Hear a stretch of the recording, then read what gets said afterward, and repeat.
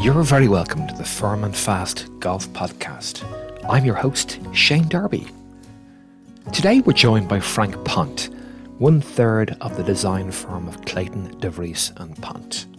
Frank's journey to becoming a practicing golf course architect has a similar trajectory, resembling at least some of the characteristics of the progression of a Colt, a Fowler, a Mackenzie or a Simpson, insofar as having an unrelated primary career before focusing on the art of golf course design. CDP have recently completed a Harry Colt-inspired bunker renovation at my own home club, the Royal Dublin Golf Club. These revisions represent a reconnection with the design heritage of the second oldest golf course in Ireland. Over the course of this episode, we'll take a look at how RD evolved through the years and how Frank Pont and Mike Clayton, ably assisted by Hendrik Hilgert, Dar Golf, White Moss Bunker Liners and the Royal Dublin Links team, led by course manager Alan Hammond, have elevated the playability, aesthetic and inherent strategy of play at Dollymount. I've included a link in the show notes to some additional content that you may find useful and or interesting to peruse while you listen to the episode. I am very grateful to Frank for affording me his time in recording this latest instalment of the Firm and Fast show. We really do hope you enjoy the listen.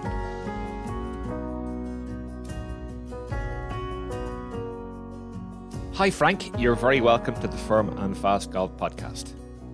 Yeah, thank you Shane. Thanks for having me on.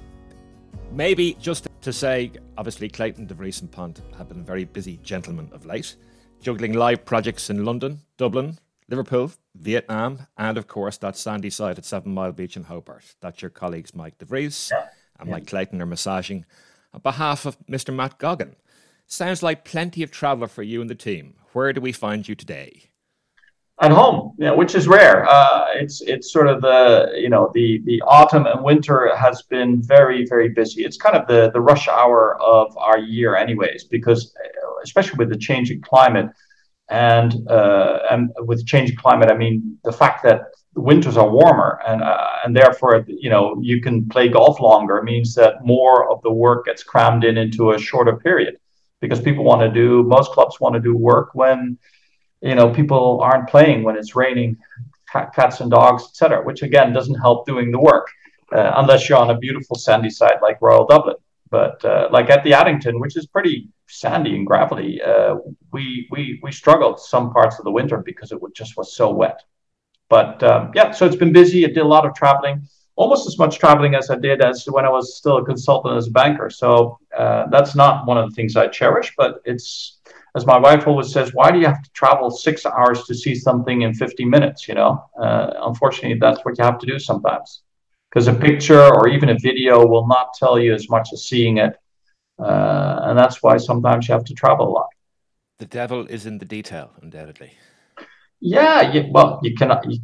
Some of my colleagues don't travel as much. And to be blunt, you can sometimes see that in some of the work. If I wouldn't travel as much, you would see it in my work. Listen, before we get into the Royal Dublin conversation, maybe for listeners that may not be too aware of your somewhat circuitous route to becoming a golf course architect, perhaps you can give us an intro to Frank Pont's career prior to taking the plunge into designing golf courses. Obviously, you mentioned you used to do a considerable amount of traveling around the world. Well, yeah, I mean, I grew up in the Philippines and in Brazil. My father was an expat for Philips, so that's where I got the Yankee accent. I went to American schools. When I was back in the Netherlands, did my high school, and then the thought, okay, what are we going to study? And basically because I like, you're biased as a kid. Your father was an expat, so I was like, I wouldn't mind being an expat. And that was in the 80s, beginning of the 80s. And in those days, the easiest way to be an expat was to actually be a builder, because we were building a lot of stuff. The Dutch were building a lot of stuff in Saudi and in the Abu Dhabi, that area. So I thought, okay, I'll just do civil engineering because that will be an easy way to go out there. Not a very informed choice, but I did it, struggled in the beginning because I didn't find it that interesting, but I did finish the core. I did finish the studies. Basically started working for a Royal Dutch Shell, building oil platforms in Norway and in the North Sea. Did that for about a year, and then I realized that I didn't want to do that the rest of my life. Went back to Delft, basically did a sort of an assessment, and I remember when I came to the results, they said, "Oh, can you still switch?" I said, "What do you mean?" They said, "Well, it's pure business that comes out of your test." And I'm like, "No, I already graduated." They're like, "Oh, okay, well then you should look into business education." And I did. So I applied to a number of MBAs in the States because it was a scholarship. I couldn't otherwise pay for it myself, and the scholarship was for like Harvard, Stanford, Chicago, Wharton. Well, I didn't have much work experience, so that meant I didn't get into places like Harvard and Stanford require a lot of work experience. I didn't have that, but I did have the good score, so I got in Chicago. Didn't know what I wanted to do, and if you don't know what you want to do and you're in business school, you become a consultant. And did that first for McKinsey, which is a well-known brand, and then I switched. I had more fun at a different company called Monitor. It's a small Harvard Business School prof. Mike Porter was one of the founders, and it was very much strategy, basically very comparable to a company like Boston Consulting Group. And did that for 5-6 years, which was fun. But at a certain point, you get fed up with just giving advice, and nothing ever happens with the advice. And then I got a call from London's, from a headhunter saying, "Oh, do you want to become an investment banker?" I'm like, "No, investment bankers are all assholes. Why would I want to become a?" But he said, "Yeah, okay, what are you earning now?" I said, "Well, X." He said, "Oh, but you could earn 3 or 4X." I'm like, maybe we should talk. And my boss basically at that point said, "Well, try it out if you want to. If you don't like it, you can always come back." And so that's what I did. Went to join Merrill first. And effectively, I didn't know much about banking, but I knew a lot about industries. I was a telecom specialist by that point, so they used me a lot for explaining what the threats and possibilities were in the markets, and went along to a lot of pitches, learned the M&A part of the business quite well. And then, like happened so much in banking, there was upheaval at Merrill, so the whole team left, and I joined the team at a place called Deutsche, in the news again at the moment. And that's where I spent the next 5-6 years. In the end, by the end, I was the head of the telecoms group, and that's where most of the traveling happened. And that was fun. I mean, you meet a lot of very interesting people. You travel a lot, but it's not a lifestyle that's sustainable. And so at a certain point, I'd saved some money, and I thought, okay, let's do something more creative. I then quit Deutsche, spent 2 more years just did a couple of things. I was helped a telecom startup that was funded by Goldman Sachs in Germany. And then I also helped an Italian family fund, basically in TMT, telecoms, technology, and media, from the Moratti family, the owners of Inter Milan. And that was fun because I was just traveling around trying to basically create a fund. Did that for 2 years. And then I thought, okay, now let's do something completely different. And I knew I couldn't paint, I couldn't act, I couldn't write, I couldn't sculpt. And then I saw, 2 years Master of Science golf architecture. I thought, hey, I did a lot of golfing in my stressful years because it was one of the few ways I could relax and get your head empty, as I would call it. And I'd spend more and more time reading about it, just thinking, okay, why is this interesting? Why do I like this? Golf course, not that. And I thought, okay, that's creative, but it's still technical. It's something that I know, maybe I can do this. So I went there, talked with them, and they said, yep, you got enough qualifications to join the studies. And then I thought, okay, well, before I take the plunge, let me just try out an internship somewhere, because if I don't like it, it's going to be a waste of time. And that's where I sent it. That was in the fax days. We still had faxes. So I faxed. I basically said, okay, who are the 10 best golf architects in the world? I'm just going to fax them. And, because again, that's how you are. As a banker, you always think big. So 7 never replied. I got 3 replies. One of them was Donald Steele, who said, well, it's going to be tough. I don't have any space, but good luck. One was European Golf Design, who said, well, let's talk. And then, but not sure we have space. And the third one was David Kidd, and he reacted within 20 minutes. And he's like, wow, you're a member at Machrihanish. I'm a member at Machrihanish. And I'm building this golf course for two financiers, Charles Schwab and George Roberts of KKR. And I need to do a deal with them. So if you can explain to me how the deal should be that I do with them, then you can come and be my intern. And I was like, yeah, sure, good deal. And that's typical David. I mean, David's like, I love David, and I haven't seen him for a long, long time, 20 years almost now, I think. But, he's helped me get into the business. He's always been very kind. And so he let me be an apprentice. And that's how I started off. So that's the long story how I got there. And then, to my surprise and to the surprise of my friends, I've been in the business for the last 20 years. So the 7-year itch hasn't happened yet. Who knows? Maybe it will never happen. Maybe it will happen. I'll do something else. I mean, if I ever do anything else, I could be a history professor. That would be something that I'd love. I read a lot about history, and I think I can teach. So, but maybe it's a bit late in my career to make that last switch. Maybe I'll just stick to golf architecture. From a golfing perspective, I believe you were a competitive field hockey player, first of all, that sashayed into golf as opposed to vice versa. When did the golf bug first bite, Frank? It didn't really, to be honest, it started late. As I said, I was a very competitive hockey player. I played in the Dutch teams under 16 and 18.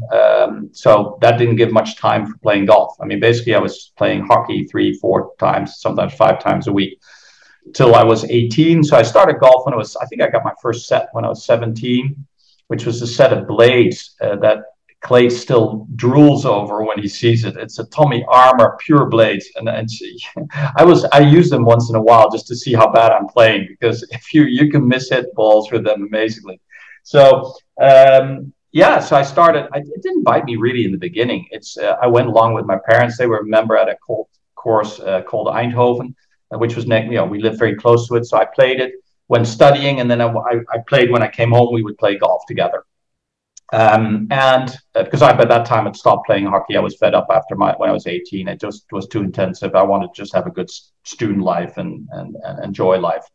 So I had time for playing golf, and then it really started playing more golf when I had my first jobs. After I did my MBA, I then started playing more intensively because, as I said, it was one of the few, when I was a consultant, when I was a banker, it was one of the few ways to relax, just really get your head empty.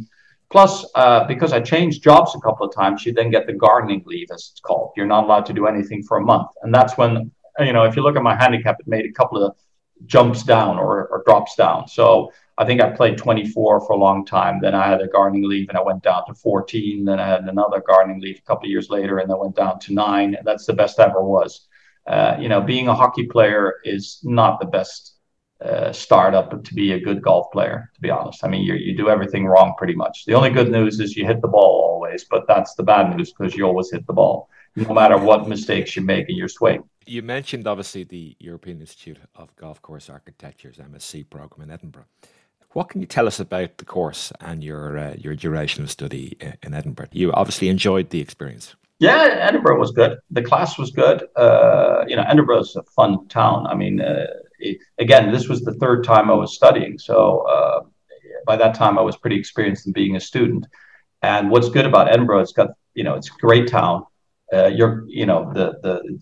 had a great class of very diverse people. I mean, we had some Swedes, we had some Americans, we had some Irish, English people.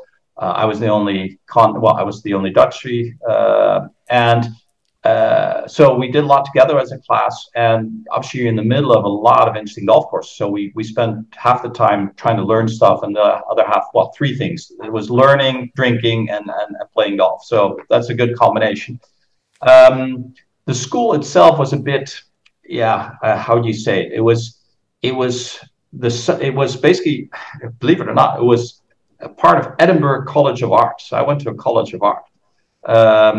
And so we were kind of a strange group of students in that. Most people had beautiful tattoos and piercings, etc. And we were just walking around in golf attire, which was kind of weird. And that was then part of University Harriet Watt. The program was set up, and pretty much at that point, together with Yale, was the only real university program. It's difficult to get a program like that going. Only 7 people or 8 people were attending. It had some assistance. It wasn't really the European Institute of Golf Course Architects program. It was endorsed by them. But I remember when looking back, I mean, it was amazing. We didn't get much support from the European Institute. Just one of the first things that you think, there was no golf course that we could play at reduced rates or anything, or visit, which is kind of weird. We had visiting architects once in a while, and we had one professor who was teaching us, and I think we all had mixed feelings about that setup. Let's say it this way: academically, it wasn't the greatest thing. But it was a good way of getting into the business of learning what you need to learn. I mean, we taught each other. The group taught each other more among each other than we learned maybe from both the professor that we had or the visiting architects. Am I right in saying that you did your final dissertation on Harry Chaplin Colt and his design? It was one of the projects. Yeah, it was one of the projects that I did. We had to write a piece on something, and I did mine on Harry Colt because by that point I started realizing, oh, hey, I grew up on a Colt course. That's pretty cool. So. And actually, hey, wow, the Netherlands had 7 Colt courses. That's kind of unique given how small a country it is. So that kind of sparked like, oh, maybe that would be something to go and do and spend some time on. So I did write a dissertation. It was too much of it. It was really a 5-6 pager or something like that on Colt. But it was important because what I did is I just basically went through whatever Colt wrote, and I just basically made a long list of bullet points of the key points he was making in his arguments. And then I started sort of correlating the points. And that's how I got to like the 7 points that that you've seen no doubt in the Royal Dublin presentation on what are Colt's main points. And then you start looking at, do I see what he's writing in his work? And yeah, most of the time you do see it, et cetera, et cetera. So that's where it started. And obviously that was helpful. And then it was helpful that we had the trip. We made a trip with the whole class to London, and we visited Swinley, among other courses in Woking, et cetera. But Swinley asked us, oh, we got a problem with the 4th hole. If all the students want to submit their solution, how to solve it, then we'll pick a winner. And I was the lucky one to win it. So that helps. And I guess that's where it then all started. In terms of those 7 points that you mentioned in relation to Colt's approach to design, it might be useful just to briefly restate them just for the benefit of the listeners. Okay, well, let's see if I can do them from memory. I mean, basically it is work with the natural features of the site. You'd think, well, that's pretty obvious, but if you look at some of the work that was done before Colt, you'd see square mounds or triangular mounds and very unnatural looking things. So Colt was basically saying, don't blow up the landscape, use the landscape that's there. Then the second point was, if you have to make changes, make them look natural. That's again something that Tom Simpson also said. This is how you should build a hill, not like this, but like that. So the base should be long enough, etc. So they were really thinking, golf courses should look natural. And if you think of it, that's an interesting point, because architects before them didn't think about that golf courses needed to be looking natural. Okay, next point would be effectively the third point was design. How do you call it? Route the golf course, creating infinite variety. That's one of the key things. Making routings, how you lay out a golf course, create variety in the type of shots that people are going to be facing, create memorability. So if you play a Colt course, often you'll find that you'll remember 12 holes out of 18, and there are a lot of courses where you do not remember 12 holes out of 18. So that's part of that. Number 4 would be how do you design strategically? So design. Force the player to think strategically with their tee shots or their shots. And effectively, that's one of the most important things. One of the key things we also use at Royal Dublin, which is, asymmetry of defense. Create positions whereby people have to think. If they don't think, they're going to play worse than if they do think. Then you have design severe for the scratch player, but sympathetic for the bogey player. Which is number 5, and that's another one that's very typical Colt, in that before him a lot of the architects were the famous professionals who, if anything, would rather build rather penal to show how good they were and how bad everybody else was. And Colt was much more like, well, everybody from the best player to the worst player should be able to play my course. And the way you do that is that you make it you specific things difficult for the good players, but avoidable for the weak players, which is the asymmetry of defense that we talked about. Yeah, and I think I'm missing two, but I'd have to look up what the other two were. I'm sure we'll get to that later. I'm sure we'll recap. Listen, before we get stuck into the main event and have a deeper dive into the Royal Dublin revision, maybe a little history for listeners would undoubtedly be useful. The Royal Dublin Golf Club was founded in 1885 and is the second oldest golf club on the island of Ireland. After initial quick stops at the Phoenix Park and Cush Point in Sutton, the club moved to its current location at Dollymount in 1889. The original course at Dollymount was routed by two Scotsmen, club founder John Lumsden and Tom Gilroy. Bernard Darwin mentions in his book The Golf Courses of the British Isles of the ongoing intercessions of one Cecil Barcroft, the secretary-manager and in-house designer, who also happened to be an acquaintance of Harry Colt and a devotee of John Lowe. Royal Dublin was requisitioned by the British Army for troop training purposes during the Great War, and significantly much of the internal contour was reportedly flattened to make way for rifle ranges, offices and accommodation. The course was returned to the golf club in 1919, whereby Cecil Barcroft recommended Harry Colt as the man best placed to reinvigorate the War Savage course, thanks to a £10,000 payment from the War Office.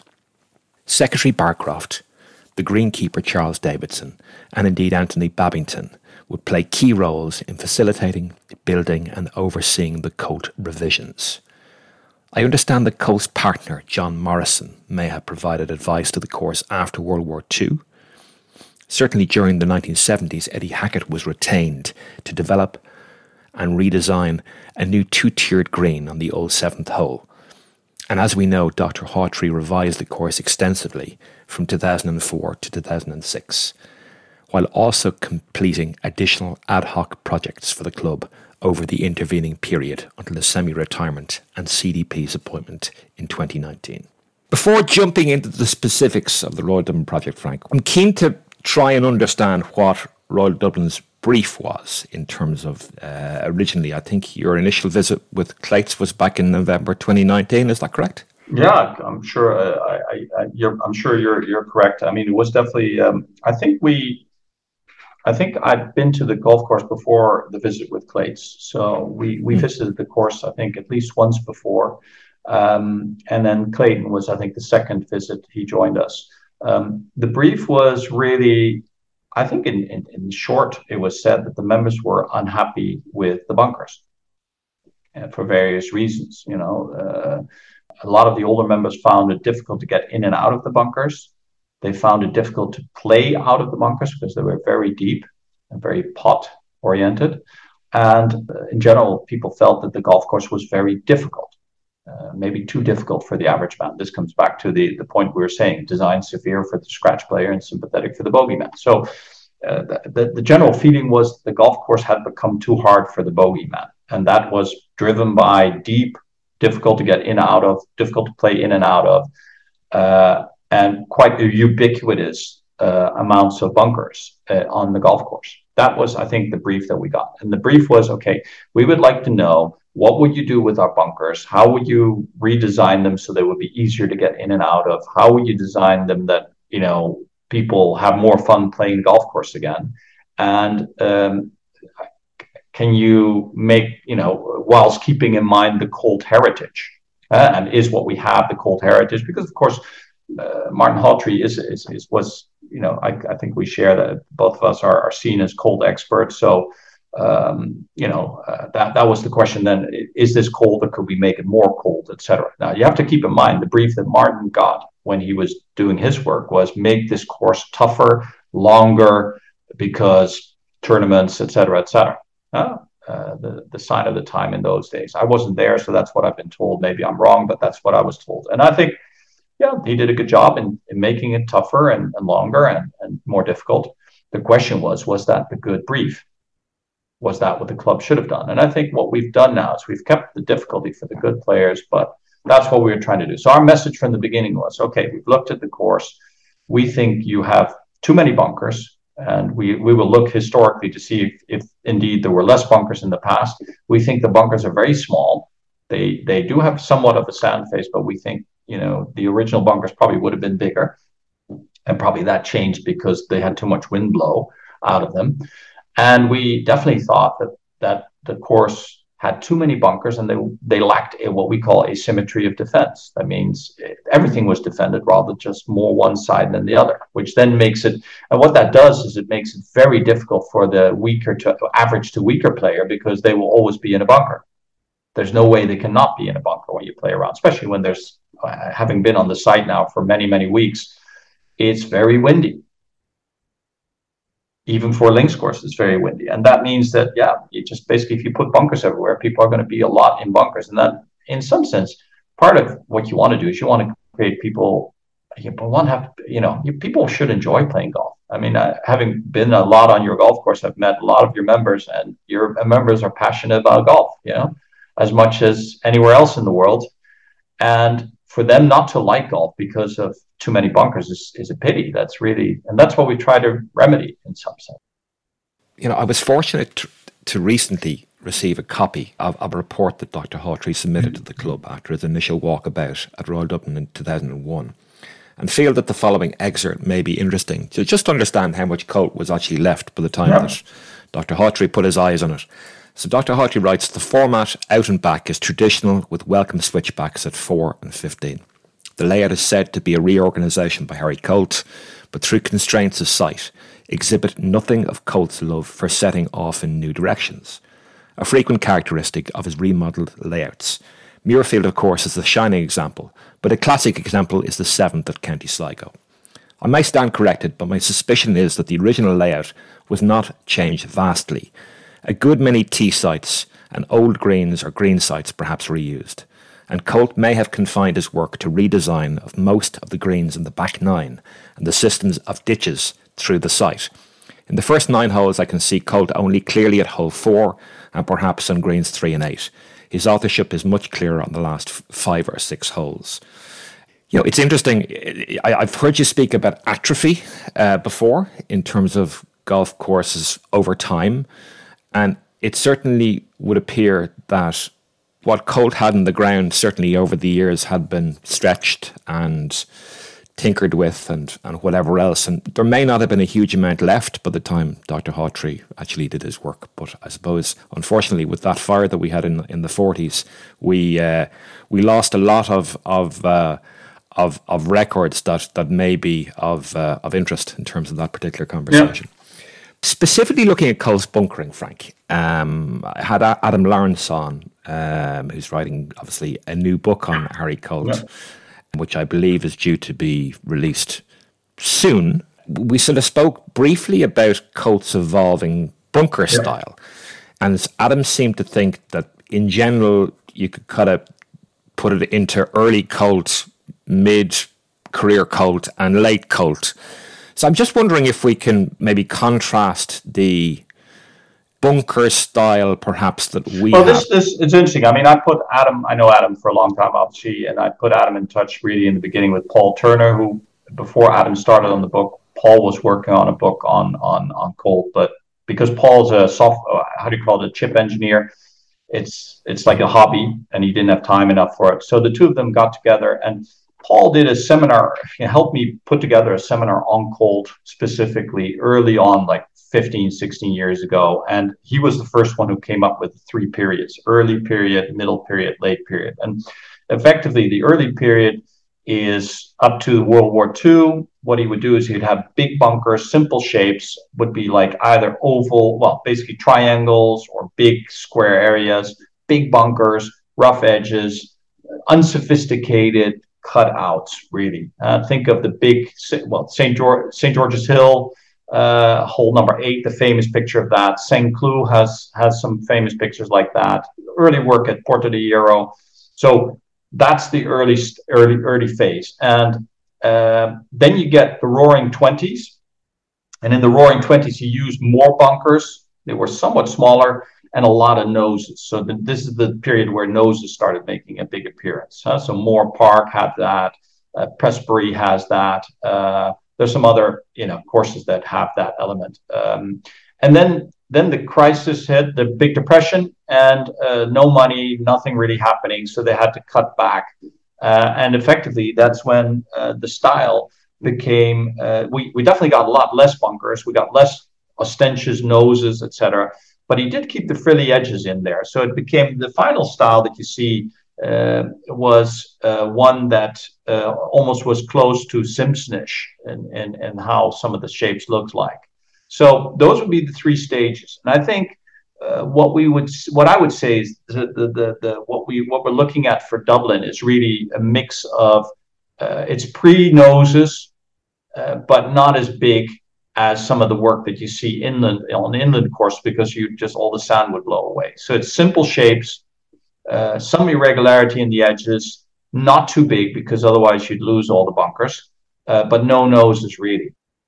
His bunkers generally were characterized by sand flash faces, yeah? Yeah, absolutely. So, I mean, the characteristics are sand flash, so they're very visible. You'd have a top vertical edge on top that would be irregular. So it wouldn't be a straight line. It would be sort of weaving. It would be, either a stacked sods, or if the soil was heavy enough, it would just be a vertical edging of that edge.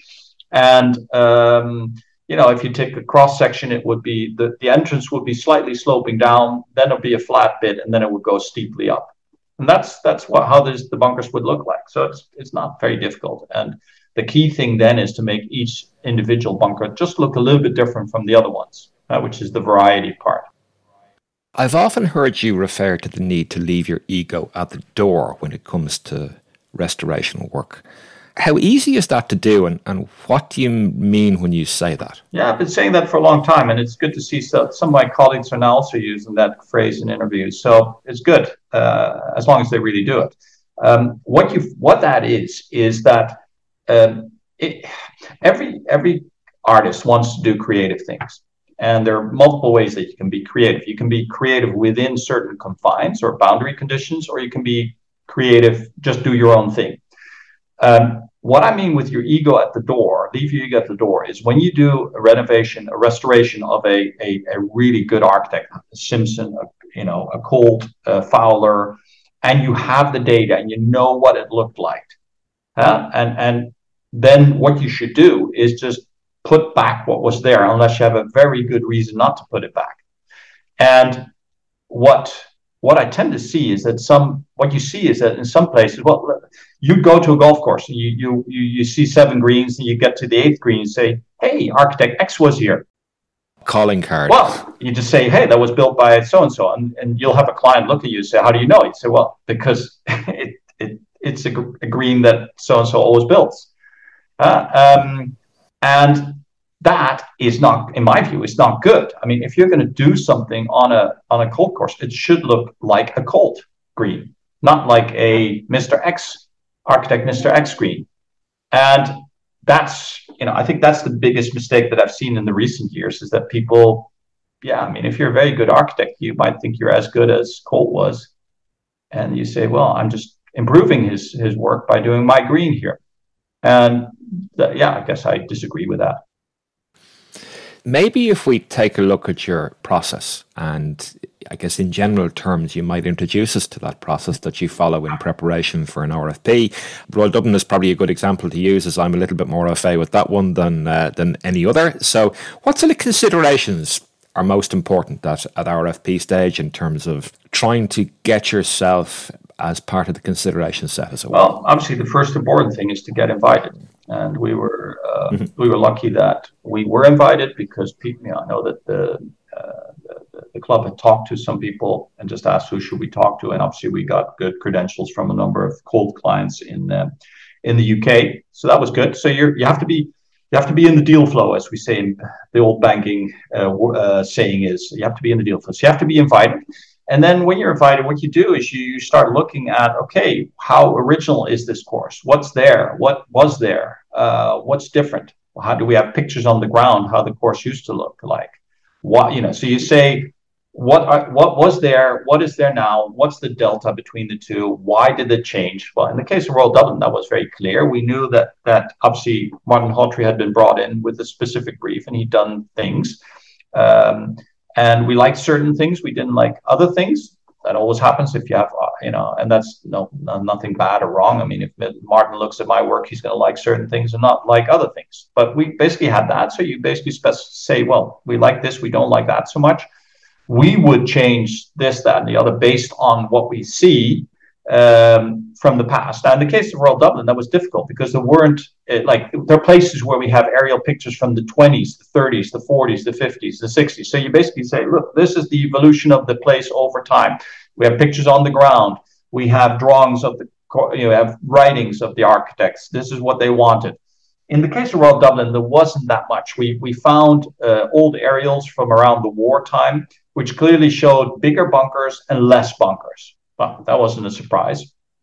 We spoke to a number of people. Some of the, let's say it this way, won't mention names, but one of the top players of Ireland who knew the course from way back and who didn't like some of the changes and explained what they liked, what was there before, and what they didn't like so much about what there is now. We use that. Then you use that to form an opinion, and then you get questions by the club. And the club asks us, like, well, what would you do about the bunkers? Well, we had a clear idea. We wanted them to be more like Colt, bigger, the build-up, as we described. Probably you needed liner. We'll get to that later on and you probably needed coarser sand than that you had now. Otherwise, all the sand will blow out. We also knew that we had too many bunkers. And then when we got case studies, we were asked, I think, to present the 11th hole, the long par 5 to the right, which I think had 13 bunkers or 11 bunkers or God knows. That sounds about right, yeah. Plenty of bunkers. And basically our response was basically, guys, this is what you do when you have no clue. I mean, when you don't know what to do, just throw bunkers at it. And that's the wrong approach. What you should do is say, okay, how many bunkers does this place need? And what we did is we went back to, I have to count, I think we went back to 5 bunkers in total.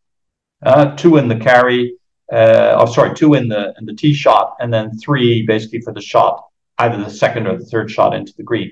And especially the one before last is the one that everybody's going to hate, because that's exactly where most people want to put their ball. Funnily enough, Frank, there's a sweet spot of a handicap, low single figure, probably, as you rightly point out, they can't play the hit and hope shot anymore. It's for them to reach the green, and I'm including myself in this particular bucket, if you like. To reach the green, you've got to have a fair wind behind you, and all you need to do is potentially hope, but hit the ball over the ridge and see if it got up on the green. That has obviously taken that shot out of the equation. But, you've plenty of choice there. You can go short, you can go long if you have the carry, left or right. You just can't do the shot that you were used to. And we've had, it's funny, there's a course in the Netherlands where I've done work for the last also 15 years. And there's one bunker on the 18th hole, which is it's a dogleg to the left. It's a very difficult hole, long par 4.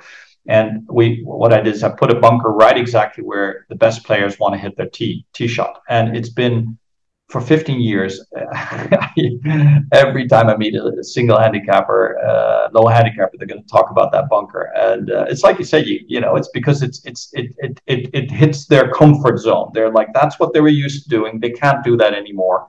And now they're like, what, but I want to do that. Yeah, but you can't, just get over it, In terms of the member engagement side of things, I know you're a fan of Tom Simpson, and Tom thought that most golfer criticism of architecture was based on what he called invincible ignorance. I'm going to be a little kinder and suggest that, as I have found out, there are at least initially many unknown unknowns when it comes to the subjects of architecture, agronomy, and indeed history. In general terms, how important is an accompanying education piece in your engagement process with club members? Yeah, I think it's very important. I mean, I always see a lot of what I do as missionary work. And not that I'm religious or I think missionaries, maybe I'm not that keen on what maybe the work the missionaries did. I think it was no doubt very well meant and everything. But what I mean with missionary work is basically you go out and you try to educate people and you try to, because I truly think a lot of people just don't know what they're talking about. So Simpson definitely was right. And there's nothing wrong with that. There are a lot of things I have no clue about. But the key thing is to know what you know and what you don't know. It's the known unknowns, exactly what you're alluding to. And I think what you need to do is you need to educate people so that they realize, ooh, okay, this was a bit more complex than I thought it was, and I really don't know that much about it. So it's good that I should probably either read a bit more about it or understand that I should listen to experts. And then of course you need to pick the right experts, or the ones that you like, etc. And that's what we do a lot. We explain why asymmetry of defense is important. Some people might say, "Oh, but you're taking bunkers away. It's going to be too easy." Well, maybe, but probably not. Let's look at why it wouldn't be easier. Just explain things. If you explain things, you take people through them, they will understand it. And some people don't want to understand, and some people you'll never convince. And that's especially when we get to the subject of trees. That's one which is very emotive. But we've done this many, many times. It's not nuclear physics, a lot of what we're saying. So you just need to understand why certain things happen like they happen, and then explain it, and then we can prove it. I mean, one of the key things is people will say, "Oh, it's going to be too easy." And I would say, "Okay, we'll bet a good, cask of wine, for this, because I'll win it. We'll just see what the average strokes are this year, and then we'll do it for next year and the year after. And then if it's easier, I'll give you a good, set of bottles of wine, and otherwise I'll get them. And I always win." I'm getting slightly ahead of myself here, but there was a member question from a very happy member, actually, but he's wondering, just on that particular difficulty question, whether or not you have a view as to what might happen to the stroke index of the golf course. The stroke index? Mm-hmm.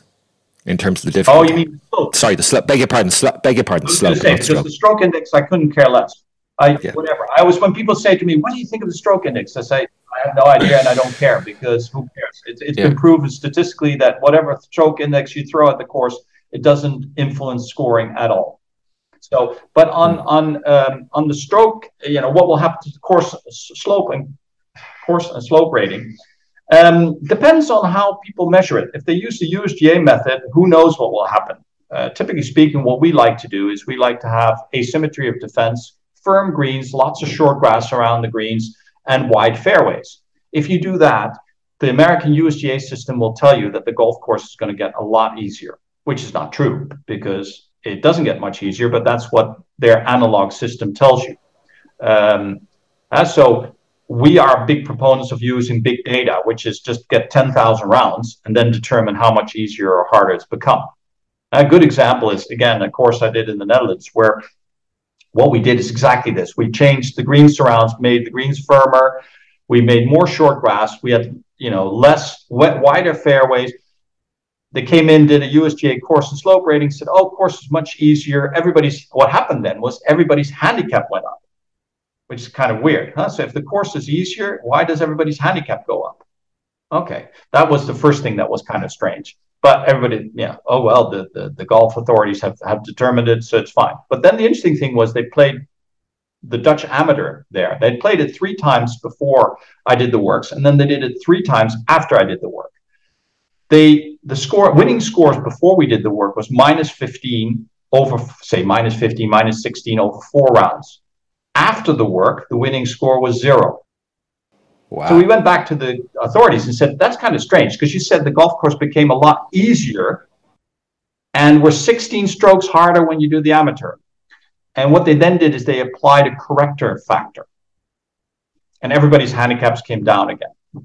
So basically, let's be blunt, basically it doesn't work for all golf courses, the USGA system. It probably works for, parkland courses with not too much wind, with not a lot of roll, but it doesn't work for the courses that we have, because they have to fudge it to make it work effectively. And the best way to make it work would be to use big data. But again, there's resistance to that, because there's whole committees doing the course and slope rating in the analog way, and they would lose their jobs if you would do big data. So that's my cynical way of looking at it. But I've gone through this a number of times. So the long answer is, in the short term, if the Irish Golf Federation or whoever, or union, uses USGA course and slope rating, what will happen is when they use it, they're going to basically say, oh, the courses become easier, which is not the case. The advantage of that, the bad thing is your handicap will go up. The good news is you'll win every outmatch to any competitor. Okay. So we'll have to wait to see what happens to that. But I suspect Golf Ireland will use the USGA model, and anyway, we may have to have a debate with them and say that this is a known problem. Well, whoever in the club deals with them, this is a known mistake the USGA does. When you have fast and firm greens and you have a lot of short grass and you have less bunkers, you have wider fairways, that, if anything, how do they incorporate for wind, etc., on a site like, Royal Dublin? Because it can make such, obviously if you only hand in cards when it's wind still, you're going to play a very different handicap on Royal Dublin than if you play when it's everyday heavy wind, Yeah. You worked hand in glove with Dar Golf and Graham Darcy particularly. Interestingly, just as an aside, Graham was the lead shaper on this project, and actually has been an ever-present at Royal Dublin, I think, starting with Sol Golf on the Hawtrey revisions from 2004. And obviously dipping his toe back in the water on various other projects through the years. So I know when we spoke on site some weeks ago, you compared Dar's work extremely favourably with another colleague of yours, Conor Walsh, who you've partnered extensively in projects such as the Addington and New Zealand. When working with a new contractor such as Dar, what difficulties can materialise with someone you don't perhaps have as strong a relationship as you have with Well, I think, it's always hard to compare. I mean, Graham and Conor are two different people, different skill sets, different, I think it's hard to compare, but let's be honest, both of them are very excellent shapers. And I think being a good shaper is more than just shaping ground. I think communication is important. Reliability is important. Basically, you have to be both very good in terms of creativity, but also good in efficiency. I've worked with shapers that were extremely talented in making beautiful things, but that would take forever. And sometimes you work with people that are very fast, but you don't have them do anything that's too finicky or too creative, because they're very good at doing things efficiently, but not so creative. Now, the best are ones that do both. So they're quick, and they're very good. The third element, which is important, is do they sometimes do things that you didn't specifically tell them? And because if you tell them this is what I want, they'll do it. But the best shapers are ones that basically surprise you, and because they'll do things and you say, and sometimes 1 in 10 you'll say, oh, I didn't like what you did there. Let's try to do this.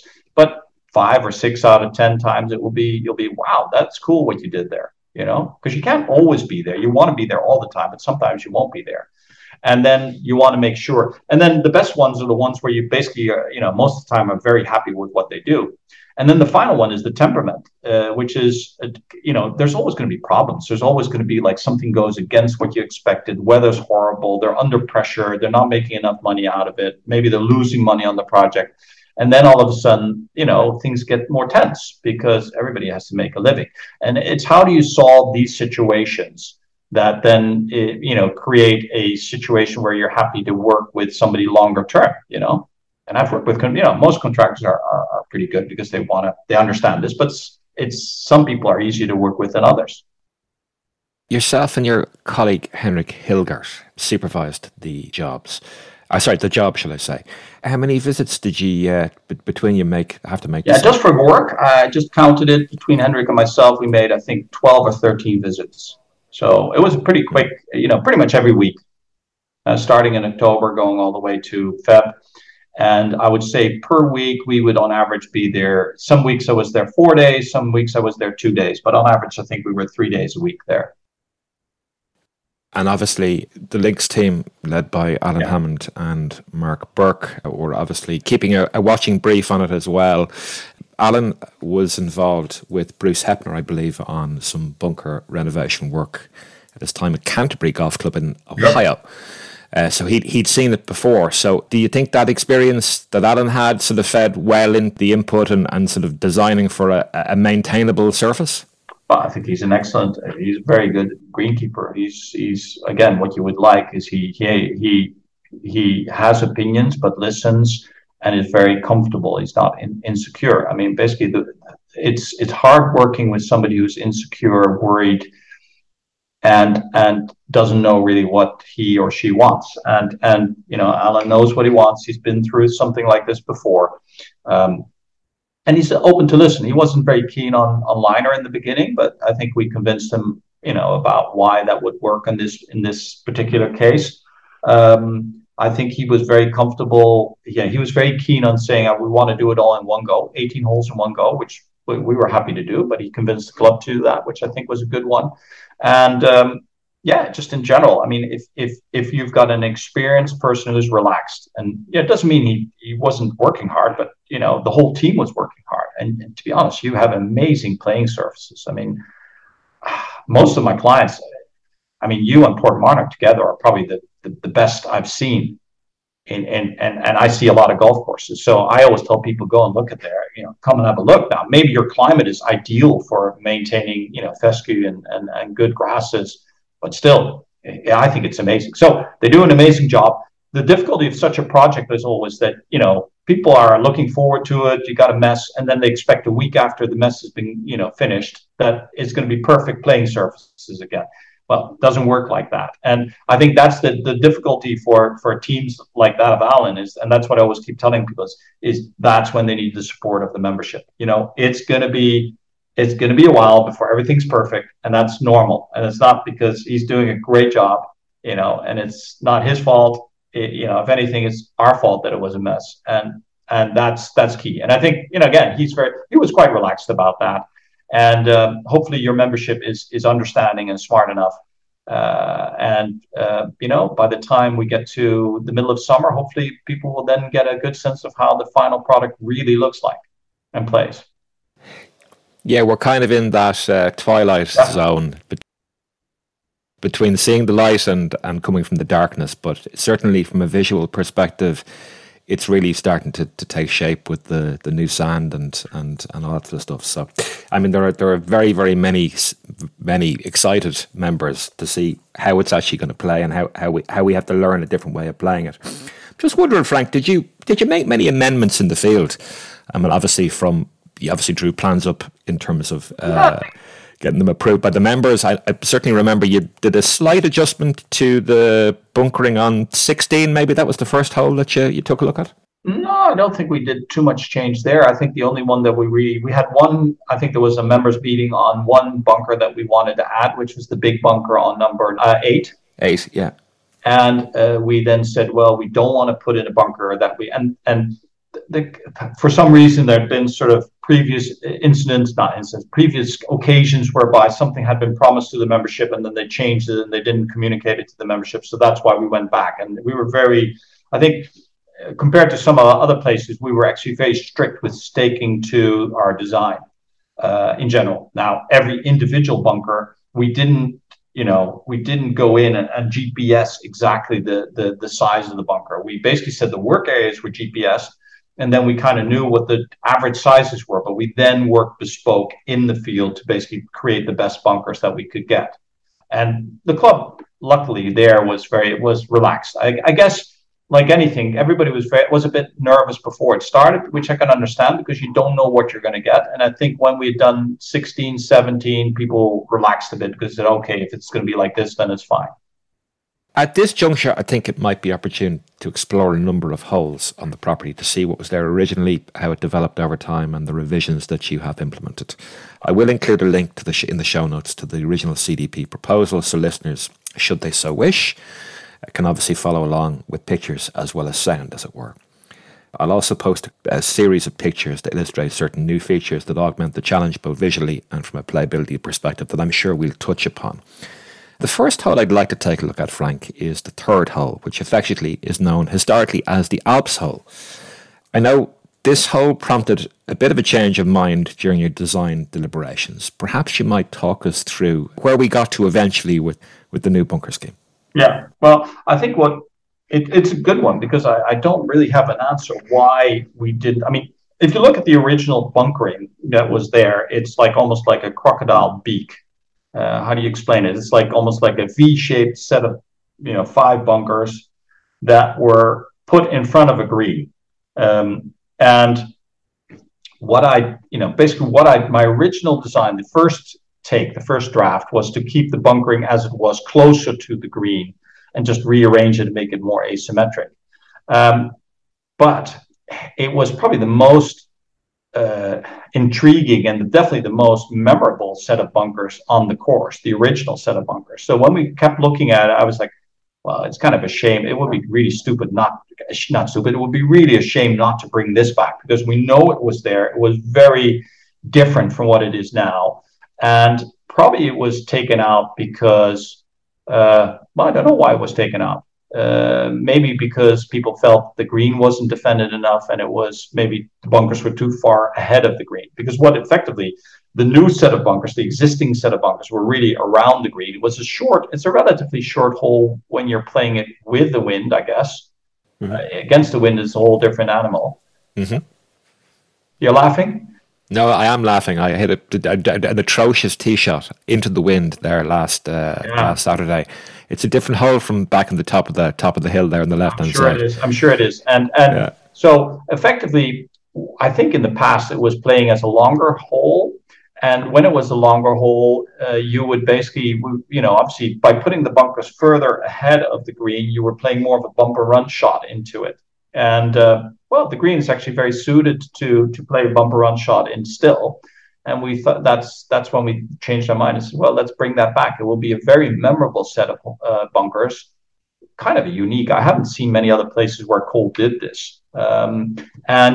That in itself is already a reason to put it back in. And the club was happy to do it. And maybe this hole will become a bit easier when there's no wind and you whack it with your driver, to within an easy wedge. But, then maybe this is the one which gives the old boys a bit more of a challenge. But, I'm not a huge proponent of signature holes. However, I think this is now a real contender in terms of the visual of that second shot. And obviously, the green side is set sort of beside the curly yard, the greenkeeping compound, which is an old stone wall. It sits beautifully in there with the bunkers as contrast. I think it's I would call it a North Berwick type of hole or a Prestwick type of hole. It's old fashioned. You would never build one like this with the wall next to it. But just think of all the weird things that could happen to your ball. And you could whack one into the wall, which could, I once made an eagle on a par 4 where I shanked it into the trees and it shot onto the green and went into the hole. Well, you could do something like that here on this hole as well, with where it bounces off the wall. Or I like holes like this that are quirky and are strange. Does it always make it the best under all circumstances, a fair and stern test? No, but I think it's got a lot of character. The next hole I'd like to take a look at, Frank, is the 5th hole, which before the CDP works had 3 bunkers, one green side, 2 kind of in maybe 80 to 100 yards short of the green, both left and right. Yeah.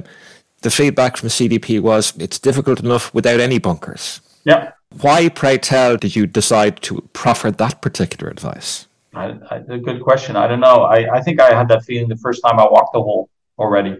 Plus, what you want to do is you want to create variety. When you play Royal Dublin and you sit down with a guest afterwards, how many holes do they remember? What's the 5th one of the holes that they would remember? Well, probably not, but they would probably remember the 4th. They would probably remember, 16, 17, 18. Maybe they'd remember I don't know which other holes. You probably know better than me which other holes they would remember, but it wouldn't probably be number 5.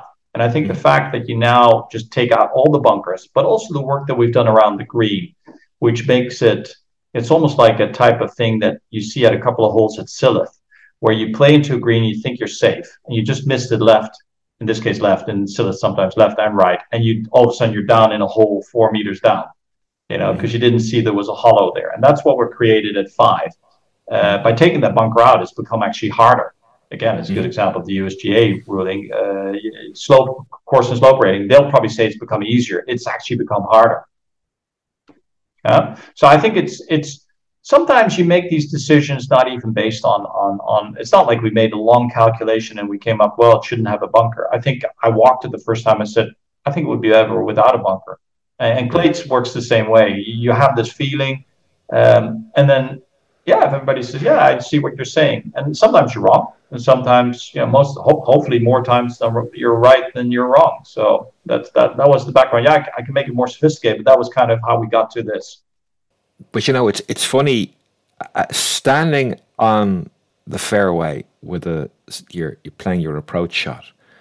I think you've more to think about now, even though there's less up there, because you've got short grass, you've got connectivity with the sixth fairway, and actually, I think the newly contoured areas there on the left hand side, where the bunker used to be, thinking about the fact that you have that runoff, and if you don't get it right, it actually causes more psychological stress than the pot bunker that was there in the first place. Absolutely, but that's what I was saying. It's become harder because what you find is for good players who think, if you're going to think more, you're going to make more mistakes.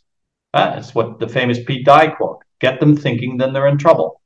Well, as Harry Bradshaw, the old head pro in Portmarnock, used to say when asked, what is your ideal recipe for a golfer? A man with big hands and no brain. Well, yeah, I think that's kind of harsh, but I think it can hurt having too much of a brain and definitely using it and being insecure. Yeah, I think like definitely. But so I think five and the left side of five is a good example. We talked about Graham and about a shaper that does stuff. My task, what I told him is take it away and don't make it look like one big slope.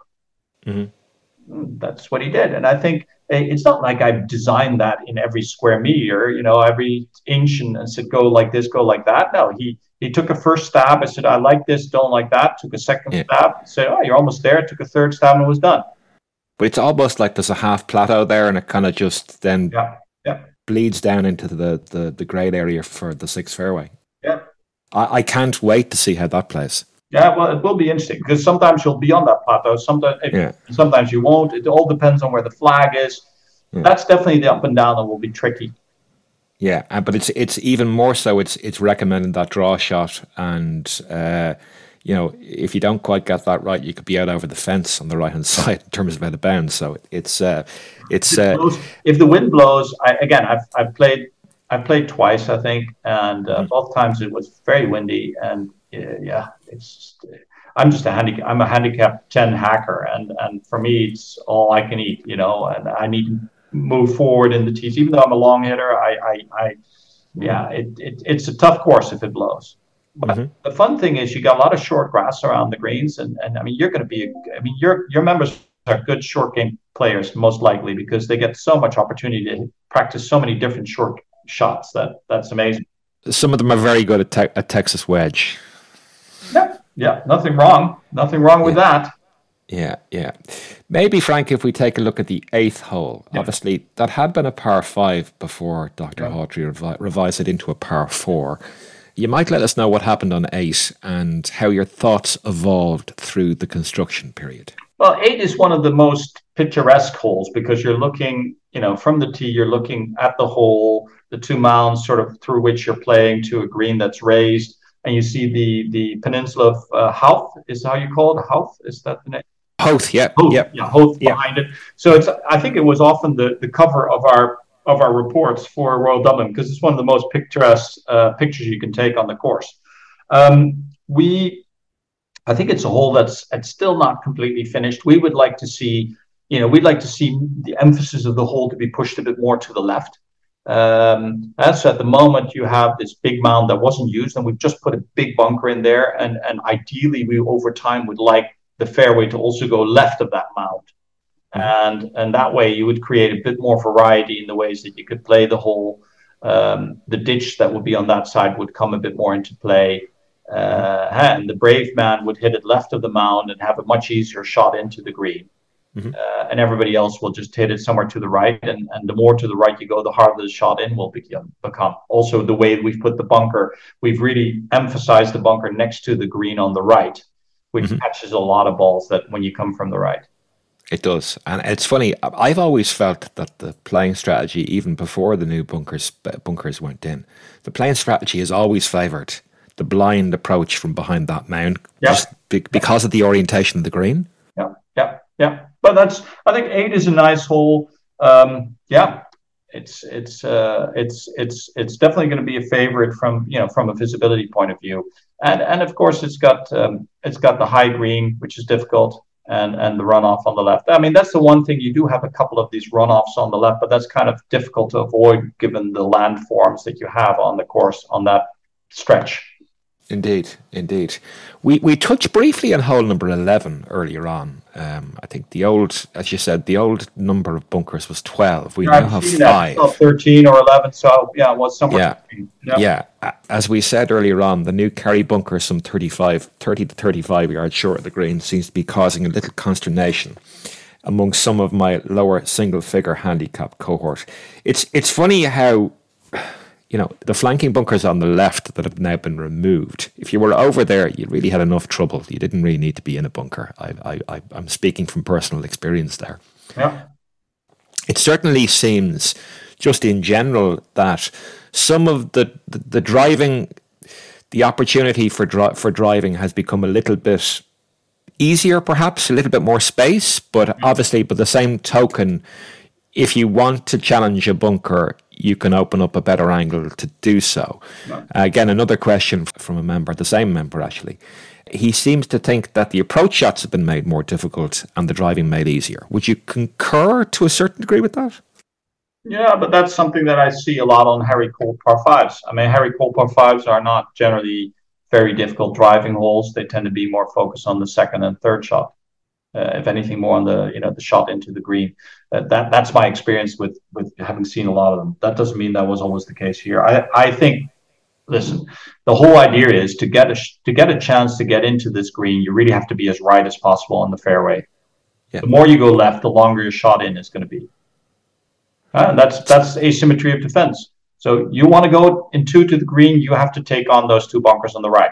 You go further to the left. Yeah, you're kind of taking that option out, or you're going to have to hit an even longer shot in, which makes it even more risky. Yeah. And if you're going to miss on a long shot into the green, miss it on the right. Now, that's basically the other thing. You'll find your ball, but it will still be, tricky because we took the bunker on the right of the green out, but it's become a very interesting landform. A bit of a knob there where basically if you're on the right side, you have to take that on in your chip or your bumper run to get it onto the green. So, but again, it will be interesting to see. What I look forward most to is to see how different groups of players play different holes differently, because that's the most fun of our work really, is to see how people and how quickly they adapt. My experience is, the old boys within 4 weeks know how to play a hole again after they've changed it. Just a couple of observations, maybe, to see if you would agree. I think the size of the bunkers seems to increase the sense of scale on the property, and maybe actually accentuates those micro contours in the fairways. Yeah, because obviously we are a particularly flat site, and I guess to a certain degree, not uninteresting, but certainly given the fact that the bunkers are now larger in scale, it brings a bit more of grandeur to the place. Yeah, I think so. I think, scale is very important. I mean, the bunkering ties into the scale of the landscape. And if you would basically build bunkers on a tree-lined course that was much more intimate, like say in New Zealand, you would use different bunker styles and maybe also somewhat smaller bunkers than you would use here. The misses, as in missing the green, the correct places to miss appear to be longer. I don't know if that's just maybe there's an element of trying to avoid the current ground under repair conditions, but that's really just something that I guess. I'm not sure that's correct. I mean, that would be the case if you would have symmetrical bunkering in the front of the green everywhere. Okay. And given that I think at the moment you might be right. On the other hand, a lot of your greens kind of run up towards the back, so missing long gives you a harder recovery shot. A recovery shot with more height difference. I think in a lot of places also missing on the side where there's no bunker but short is not a bad shot. Yeah, no, absolutely. Obviously not at the moment, because if you're in one of those ground under repair Yeah, locations, you can potentially stymie yourself by yeah, accident. yeah, yeah. It just one other comment, Frank. Particularly as we mentioned that recontouring work to the left of five, there seems to be slightly better flow and connectivity in terms of from hole to hole and between Yeah. holes. That's another thing I've kind of been aware of. That's not an accident. I mean, Shane, that's something that we did on purpose. I mean, when we design, Yeah, yeah. you know, basically when we design, we tend to also look what's the walk on, walk off to the next hole. Mm-hmm. And what you want to do is create, and this is exactly where we worked very closely with Alan to say, where are your trouble spots? Where do you have erosion issues? Where do you have, and the front of five is a good example where people would walk around, around the bunker that was there, and that would cause problems. I think the same at number six as well, Uh-huh. and effectively what you try to do is try to make the walk on walk off as wide as possible if that's possible. Sometimes it's not possible, but in a lot of cases it is. Like in the case of the walk off from 15 to 16, well, the bunker needed to go on. We wanted the bunker on the left, even though that wasn't ideal for the walk on walk off to 16. But in most cases we have been able to achieve that. I mean, that's one of the key things I like at courses. I still think the walking distances between holes at Royal Dublin are too long. If I would be a member at Royal Dublin, that would be something that would irk me. And so I'm always looking to make walking distances shorter, easier, and that's both from a playing point of view, but also a maintenance point of view. One other point that's just actually come to me is there's a number of long views that we haven't had before, particularly as an extended, expansive view across a number of holes. I'm just sort of thinking of the sixth in terms of actually the fact that the left-hand side sort of up just short of the green is now, there's a few less mounds and that bunkering isn't there. So actually you see across the 7T and then the 8th fairway and then the 10th fairway, if you like. It was actually quite arresting and quite confusing the first time I saw that. Where the hell am I? Where am I hitting that ball? A conscious decision from you guys to sort of open up some views. I don't know. I think that could be happenstance. I think we have looked at some. I mean, there's another one where if you walk to the green of number five and you look to the right, there's like a little gap you can see through. You see the sea in the distance. And I remember asking both Jeff and Alan, Jeff the secretary and Alan the course manager, why are the dunes so high there? If the dunes would be a little bit lower, you would stand on the green and you'd see the sea. Wouldn't that be nicer? And they're like, yeah. So I mean, I think in some sense, maybe that's because you didn't want to see the walkers with their dogs that are below the fence, but I don't know. I think so these are small things that probably nobody would even notice if we would lower them. But maybe some would. And I think golf is more than just hitting golf balls. It's also looking, what do you see and what's the feeling you have, and are you enjoying a view out to sea? You mentioned earlier on that we got some bunker liners, I think from White Moss. Why would you install a bunker liner? Well, they're different. I mean, first of all, they're different systems. White Moss Bunker Mat is who's the provider of Bunker Mat. That's sort of, think of it like an artificial turf kind of carpet. You can also use Blinder, which is a rubber crumb, which you install almost like an asphalt layer. You have capillary concrete, which is, well, it kind of tells you what it is. It's concrete that you're actually putting in. When I first started using these, I was a bit like, you don't want to put foreign things into your body, and you don't want to put foreign things into a golf course. But this was something that when I first started using it was very much driven by the greenkeepers asking for it. The first place where I used bunker mat was a place called Copt Heath in Birmingham, Old Course. And the greenkeeper had experimented with it and said, this is how we should do it. I really like it. And I was like, well, fine. If you like it, you're the one who has to maintain it. The advantage it brings a number of advantages. First of all, it's what they call, one of the big problems that we have is sand sliding off the faces. And having a liner there basically both stabilizes the face and keeps the sand on it better, even if it's a very thin layer of sand. Second advantage that it brings is that it doesn't contaminate. So let's say you get a massive rainfall and you get, let's say the whole bunker would wash out and you would have the bunker sand mixed with the sand that's underneath it. Now, at a links course, that's not too bad, but in a lot of places, let's say you're on pure clay, that wouldn't be fun. Third, what if you're in a place which has stones that keep coming up? Again, you want it. So it's almost like a closing layer that closes, forms a bit of a layer between the subsoil and then the bunker sand above it. In our case, because we didn't have stones and we didn't mind the sand underneath, because effectively you have perfect sand underneath, but it's just too fine. What we did is we just basically used bunker mat just for the faces, but not for the bottoms.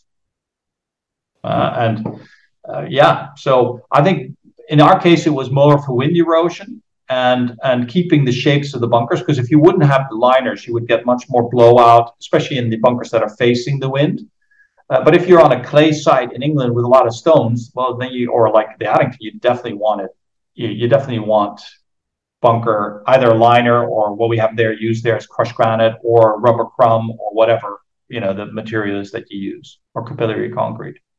Golfers' fascination with perfect conditions in a bunker, is that just in general terms a never-ending chasing your tail, in terms of the fact that, as you point out, different bunkers point in different directions, different bunkers get more or less use, different bunkers, etc., etc., etc.? Well, I think it's interesting. I took John McLaughlin, who's the course manager at Wallasey. We went on a trip to Ireland to look at County Down and Portrush, the bunkers, because they're very different bunkers. And what I learned, I mean, I'd been to these places before, but now just focusing very much on the bunkers. If you look at County Down, I mean, if you put the bunkers of County Down into any other golf course, the course manager would be fired immediately. I mean, the bunkers are just, I mean, they're beautiful. They're extremely eroded. They're unplayable in places, but it's County Down. So people say that's what it is. It's County Down. That's how the bunkers have been and always been. But if you put those bunkers in at Royal Dublin, you'd have mayhem. But at the same time, there's no mayhem at Royal County Down. So why is that? Because people are used to it, I guess. And I guess it fits. I mean, that sort of plays into the sense of place, I suppose, which sort of, I guess you guys did a very good job of fitting the new bunkers into the sense of place in Royal Dublin. Just apropos that sense of place idea, for a particularly flat site, what sort of levers can the flat site pull in relation to works on site? I suppose I'm trying to get at, would it be folly or would it be silly to try and create height in Royal Dublin? I mean, I guess my question sort of stems from the fact that we don't have much, there isn't much of a view, if you like. Obviously, you have an industrial background of the cityscape and the port on one side. Even if you went 10, 15 metres up, you wouldn't see a huge amount of additional sites. You might see a little bit more of the sea. But I'm just wondering if what are the sort of levers, in addition to, obviously, we've already pulled the bunker lever, and Alan is pulling away on the firm and fast lever. What other sort of things could you consider doing that would fit? I think the area towards the sea is more interesting than the area towards the road. Mm-hmm. But that's just a general observation. I mean, I think the undulated land is it doesn't have to be extreme, but the more undulation you have, the more interesting it is. And there is more interesting undulated land towards the sea part of the property than it is towards the other side. So, but that's a big change. I mean, I think you could improve the golf course by moving more golf into, the area that's more undulated. Okay. But how you do that, that's to be determined. I mean, that maybe it can be done, maybe it can be done. That's one thing. I think the other thing, which I think wind is a very important one. I think it doesn't matter how undulating it is or how flat it is. The wind will still make it interesting. And, I think you don't need big, George Waters wrote a very interesting book called Sand, which talks about micro undulations. George Waters was basically, I think that's that's what you want at a place like Royal Dublin, which is comparable to like the old course, the new course at St Andrews, just smaller undulations. But yeah, and sometimes views, and the views you get when you're more on the seaside. I think the views toward Howth is nice, and I don't mind seeing the harbour. I think that's part of the Royal Dublin fun. Yeah, experience. yeah. I suppose in many ways, as you pointed out there, flatter sites such as St Andrews and Kingston Heath maybe and Brancaster maybe, they should act as the inspiration as opposed to maybe Portmarnock or Ballybunion or Big Doon Golf, because the two things in character are completely different. Yeah, and then Portmarnock is different than Ballybunion and Wallasey. I mean, Wallasey and Ballybunion or Carn or Cruden Bay has very much more extreme dunes, and even at Cruden Bay, there's still extremer dunes closer to the sea they haven't used, which they could have. So I think, and Royal Hague is very extreme. And Royal Hague only has 20 bunkers, and probably could have 10 bunkers, and it would still be difficult. So I think it's closer to the original links golf than, say, some of these courses. I mean, like Ballybunion or Royal Hague are less linksy than maybe Royal Dublin is. So it's just a taste matter. Maybe if we take a look at master planning in general. I mean, obviously we mentioned Dr. Hawtrey's works previously, and after the big revision finished in 2006, he would visit on a yearly basis, obviously suggesting revisions to the course and reacting to what he's hearing from captains and greenkeepers and links conveners and so on and so forth. This approach seems to contrast with a more formal long-term master planning process. You might speak to the advantages of a medium to long-term master plan and how that may differ in terms of end result in more formal yearly schedule of visits. Yeah, I think we are big proponents of doing a formal course plan, and that's not because of we earn more money doing that. I think we've done it both. We've worked with clubs that said come every year and we'll talk about what we're going to talk about. The difficulty with that is that, as you said, it's driven by just whatever the person who you're meeting at that day wants to talk about, rather than what's the strategic need of the golf course and what's the long-term plan to get from A to B. What was very clear is we were tasked with doing a bunker restoration renovation at Royal Dublin. That doesn't mean that we didn't have opinions about, like, mowing lines or tee positions or alterations to holes. But we were clearly told your brief at the moment is to make a successful bunker renovation project, and that's what we've been focusing on. Now that that's finished, I'm sure we will be having discussions with the club about other elements. I mean, there are many other things that you could talk about, and we haven't talked about them yet. But I'm sure if we've done a good enough job on the bunker renovation and people have trust in our judgment and what we've achieved, then let's hope that we will get a chance to basically give our views on some of the other things.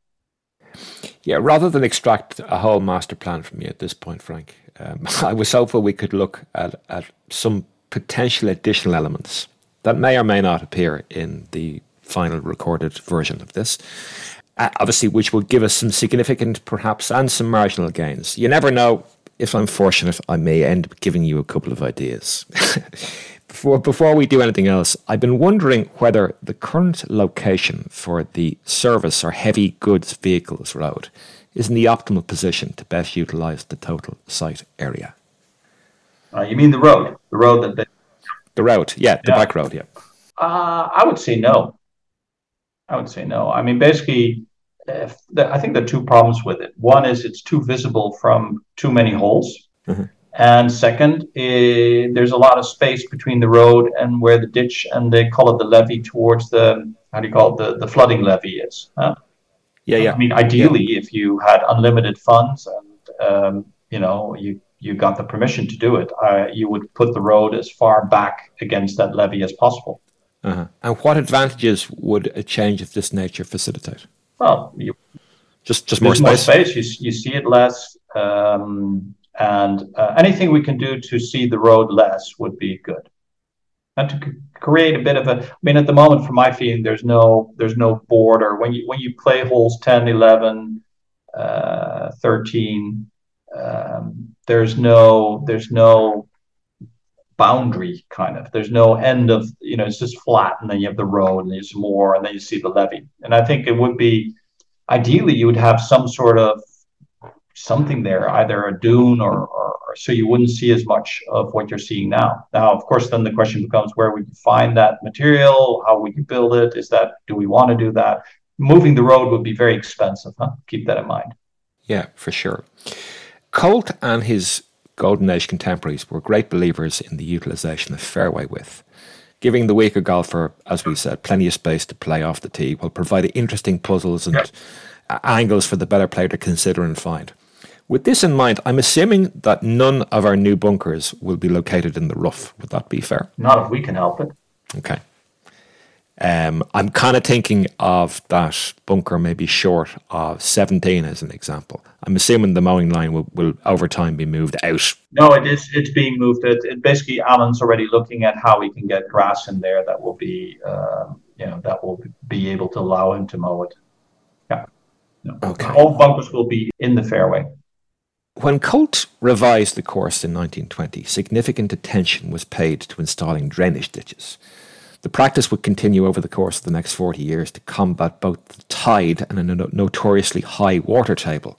It's actually interesting to peruse an old course guide from 1989, which I can share with you if that's of any interest, that illustrates the extent to which these ditches were a component part of hole strategy and the aesthetic as they reached their fingers out across fairways. Many of the ditches were culverted back in the noughties.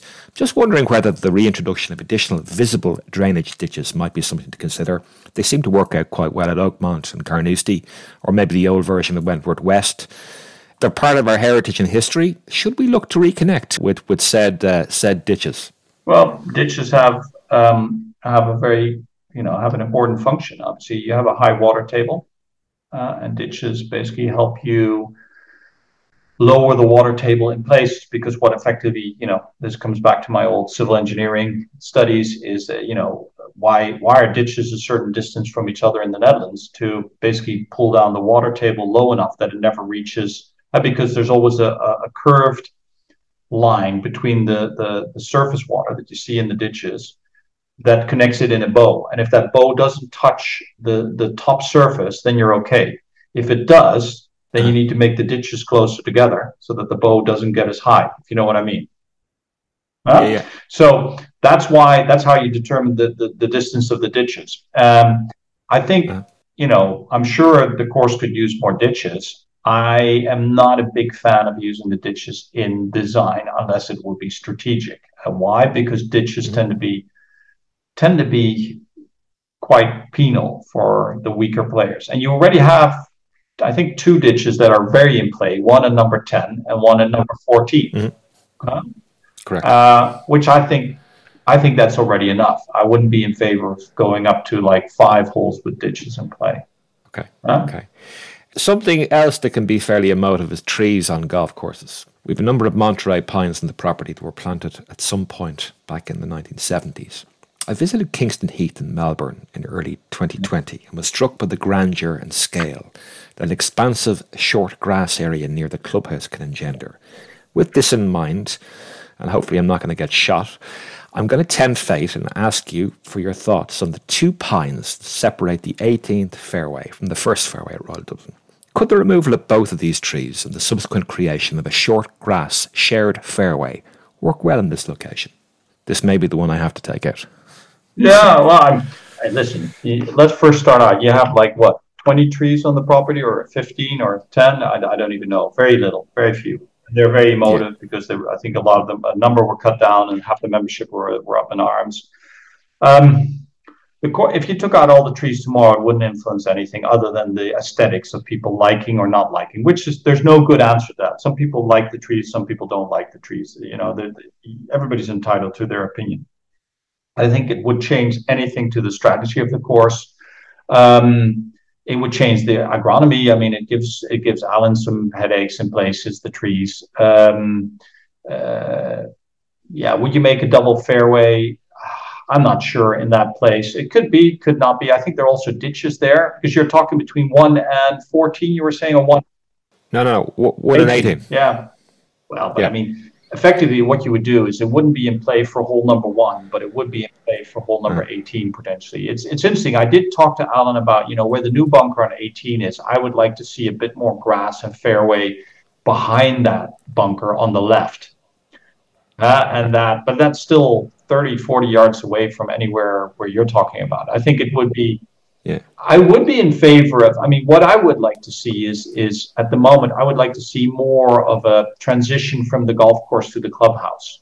I was found that, great golf courses and clubhouse connections are ones where seamlessly transition from an 18th or a putting green into a terrace or a clubhouse. Yeah.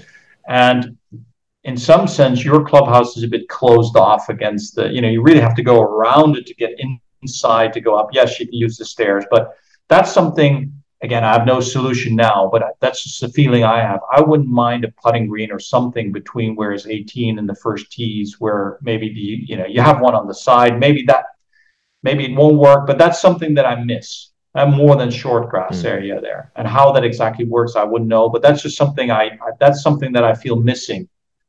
Compared to some other great clubs at Royal Dublin.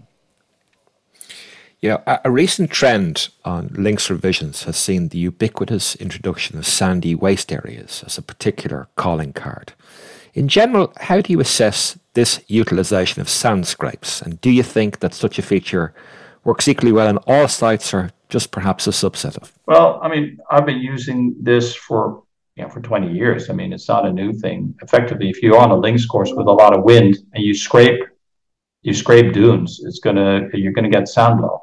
But that's the way it should go. I mean, I don't think you create, from scratch and try to keep them static sand blow areas. The whole idea of a sand blow area is that it's a dynamic sand blow area. So you actually create a wound somewhere and then it starts happening and something develops. What you're seeing now in a lot of places are these manicured sand areas that look pretty much only good from a drone. So I'm sure it's because we're not having drones. If we wouldn't have had drones, these sand areas wouldn't have been there because you never see pictures off the tees of these sand areas because you only see them when you're in a drone. So it's because we have drones now, it's very fashionable to make them, but they're too static and they're too ubiquitous, as you're saying. I mean, we had sand areas at Royal Hague in 2003 because they were natural sand blowing areas.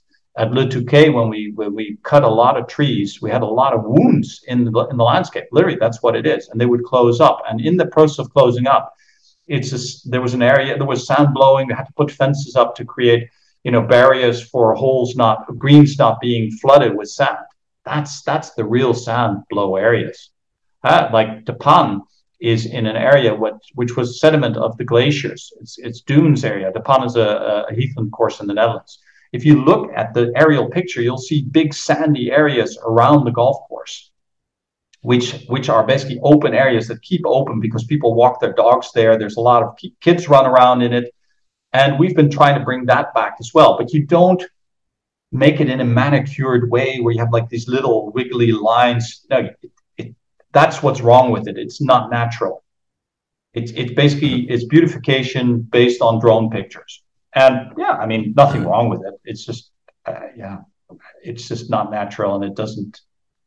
If you do something like that at Royal Dublin, the way you do it is you basically make a wound and let it develop, rather than manicure it and make it in a certain shape. Yeah. And it would fit. It would fit with Royal Dublin. The point would be, I mean, it's interesting. We were working on a report for Wallasey, the course in Liverpool. And if you see the old pictures of Wallasey of, say, 1920s, what's amazing about it is that they couldn't stabilize the sand there. If you see some of the pictures, it's one big sand blow, the whole place. Le Touquet, they could not build a golf course closer, La Mer.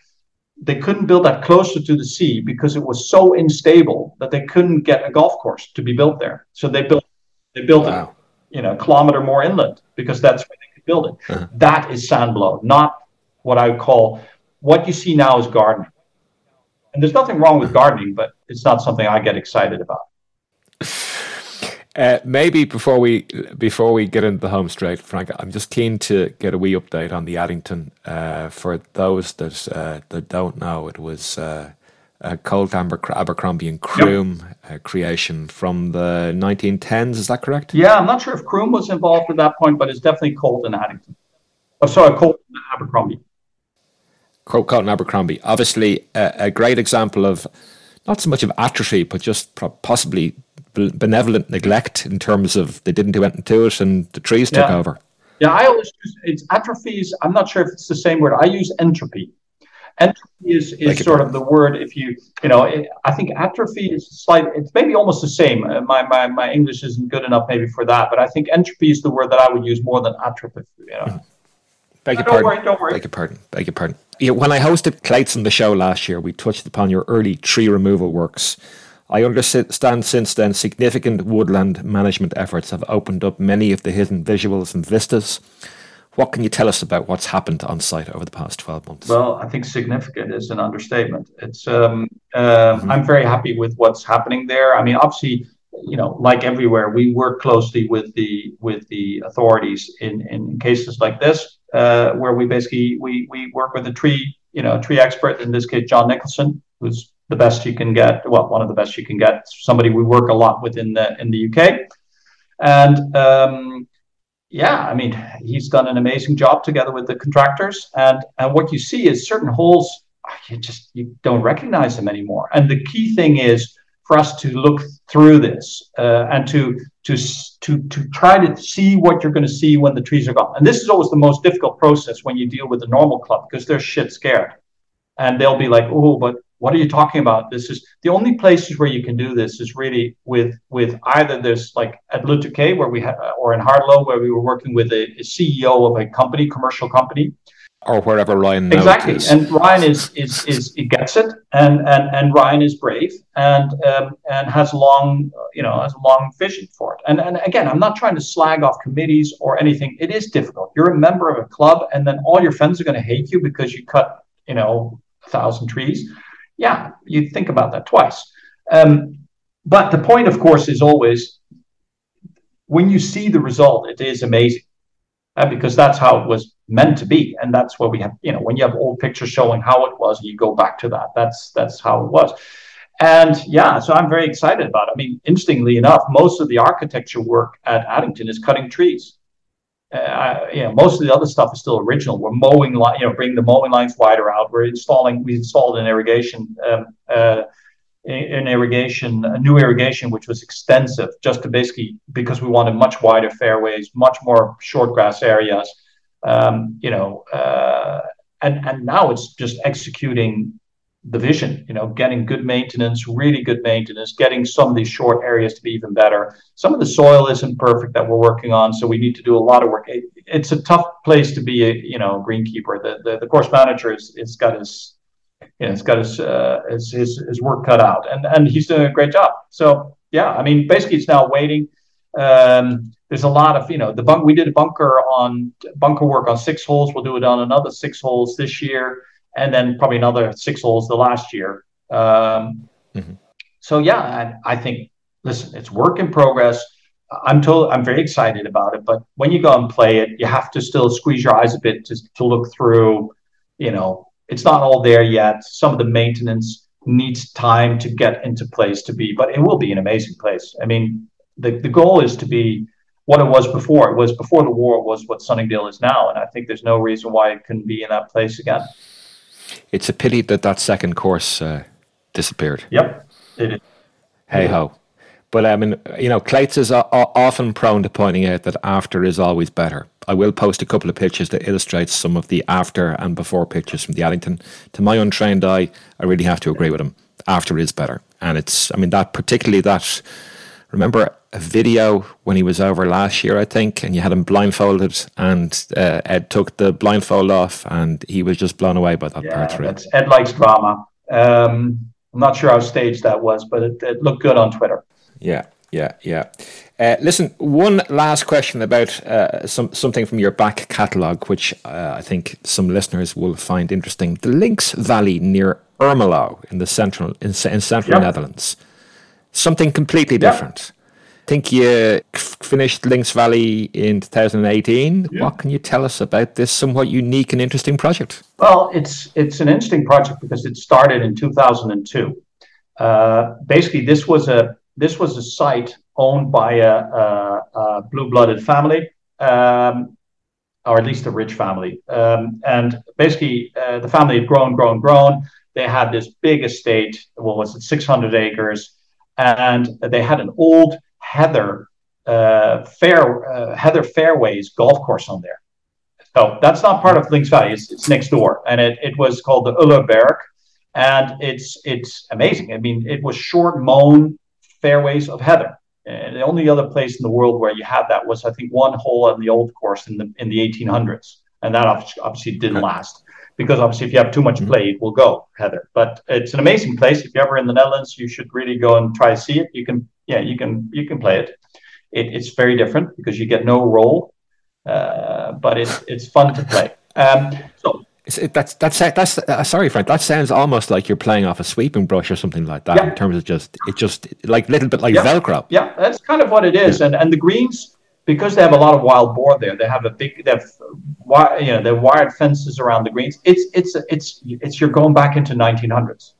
You could play. They play Hickory. They played the Hickory Championship there, which was a lot of fun. So if you're into that sort of stuff, and you ever want to go there, give whoever of your listeners, give me a buzz and or an email, and I will put you in touch with the people, and you can go and play it. But it's really cool. Now, the family knew they had this.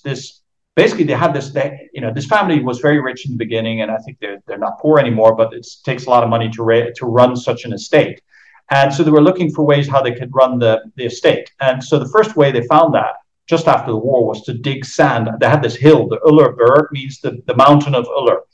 And they dug off the whole mountain and just sold the sand.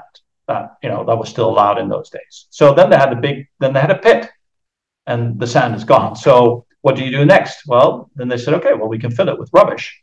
So they made it a rubbish pit. And they filled the hole for about, I would say, 60%. And then the government stopped it and said, well, you've done enough. We can't do any more rubbish filling. So they had a half-filled pit and rubbish bin. And they're like, what are we going to do with this? And I said, well, you could put a golf course in there. And that was one of the ideas. I was approached because one of the members thought that was possible. I looked at it. Yeah, it's great. It's small. It's only 25 hectares. So that's 50, 60 acres. So you can only put 9 or 12 holes in it, but you have 20-meter height difference, and it's pure sandy soil in the places where it's not covered. And then the garbage pit was the garbage dump was covered with 2 meters of pure sand.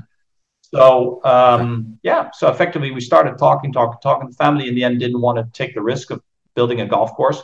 By that time, I was thinking, I can only build 9 holes. This is in the middle of the biggest heathland in the Netherlands. And so it's unique that we ever were able to build a golf course there.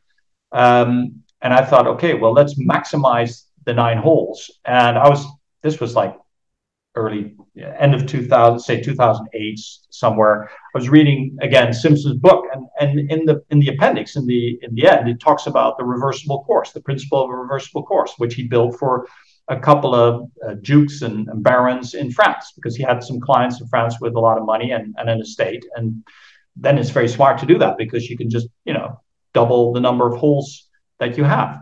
So when I was reading that, I thought, hey, that's something I could use. And that was interesting. So I went on to Golf Club Atlas.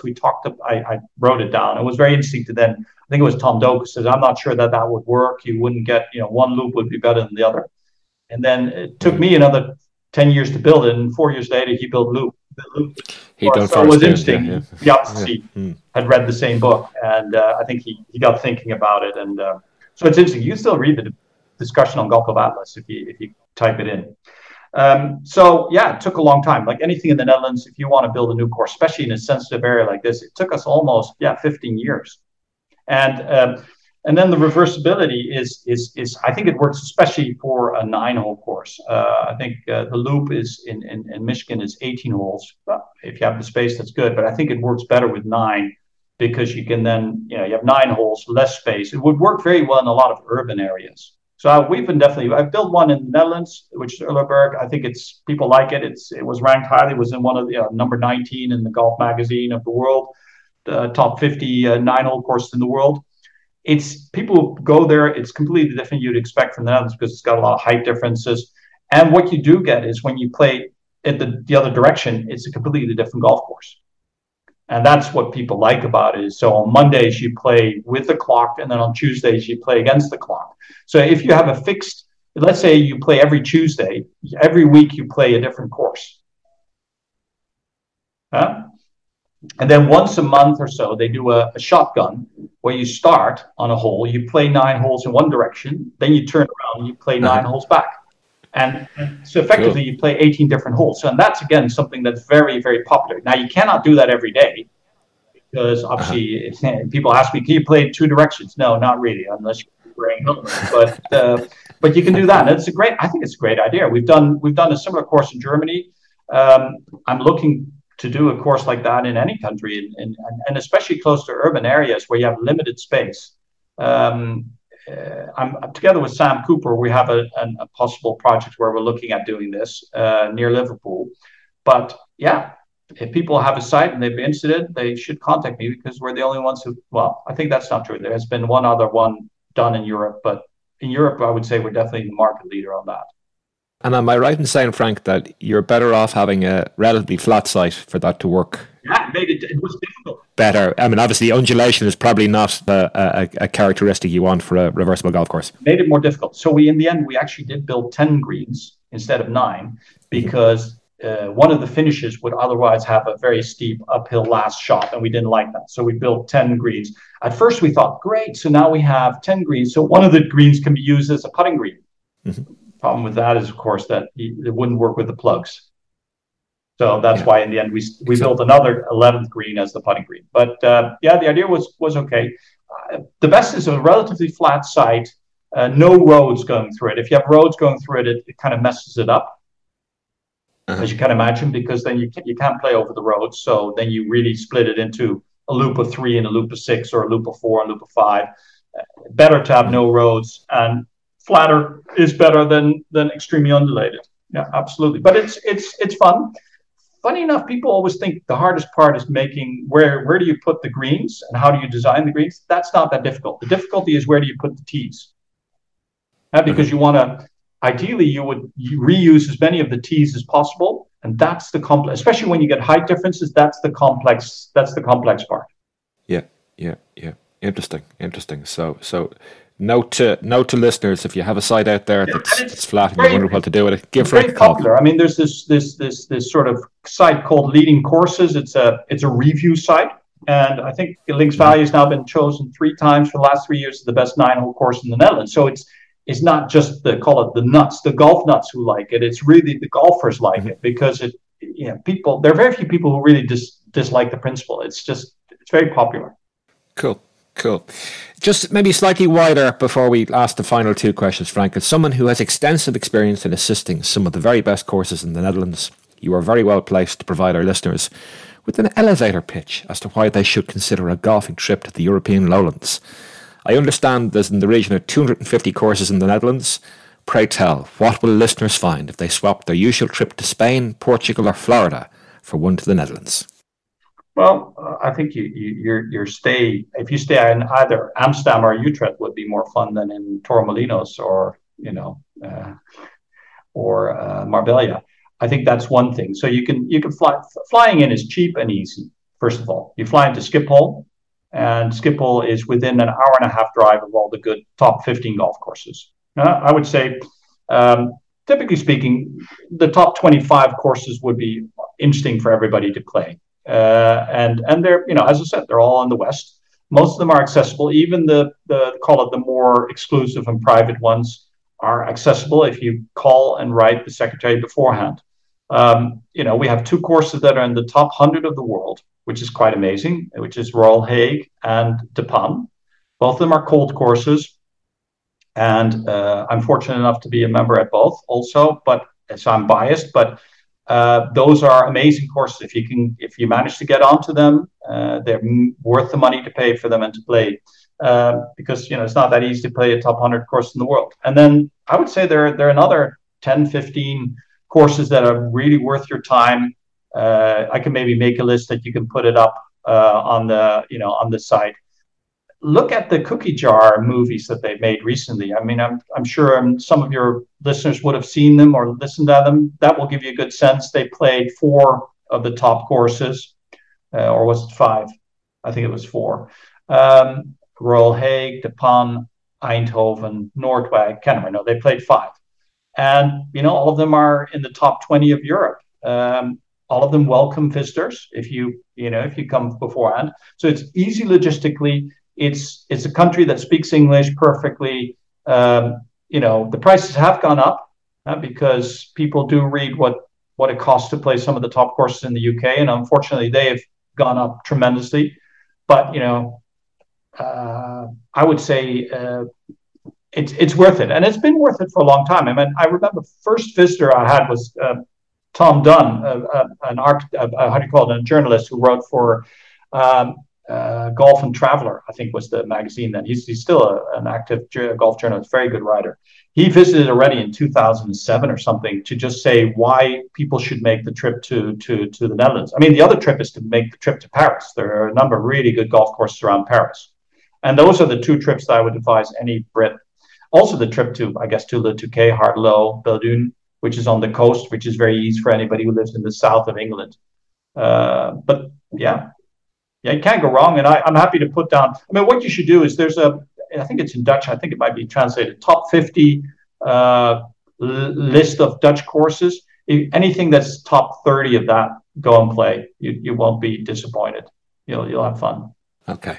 It's one itch I'm hoping to scratch in the not too distant future. Yeah, well, you're more than welcome. It's an omission on my part, which I need to rectify. Listen, we're into the home stretch now, Frank. All my guests get asked the same final 2 questions. The last but one question relates to the Frank Pont bucket list of golf courses. Please nominate 5, 4, 6, whatever. You can nominate as many as you want. Yeah, I think what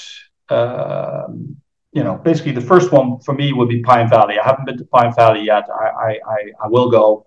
Haven't been there. I mean, I've been to Chicago Golf Club. I've been to National Golf Links, Shinnecock, but I haven't been to Pine Valley yet. So that's a hole in my education, to call it like that. I would like to see Friars Head as well. Cork Crenshaw, probably one of their best. Yeah, you could say Sand Hills, but I'd probably be more keen to see Friars Head. That's the one you get the boat out to, or the launch out to, isn't it? No. Well, no.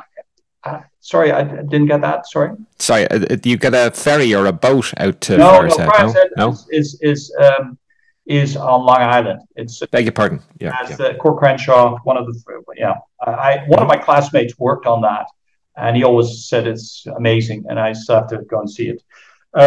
Royal Melbourne. Haven't made the Aussie trip yet. You've not been down there with 7 Mile Beach on the go. They haven't roped you in for a quick trip down to Hobart. No, it's interesting because the greenkeeper, the course manager at Puerto de Hierro, Javi, just made a 2-week trip down south, and Gonzalo, who's our new partner, it was like, shit, I should have known that. I would have gone along. And I'm like, yeah, I would have gone along as well. I'm sure we will, when the opening of 7 Mile Beach happens, we will go down with the whole crew and we will enjoy it. And that will then allow me to do the whole, Melbourne, Kingston Heath, Victoria. You'll love Wickham. You'll love it. I haven't even seen Cape Wickham. So, I mean, I need to see those. Yeah, in Europe, I think I've seen most of what I would like to see. Hard to tell if there's anything that I haven't seen yet or haven't played. Pretty much that's it. I'd like to make a trip to Japan, see some stuff there. I think that's about it. See some Allison bunkers, probably. Yeah.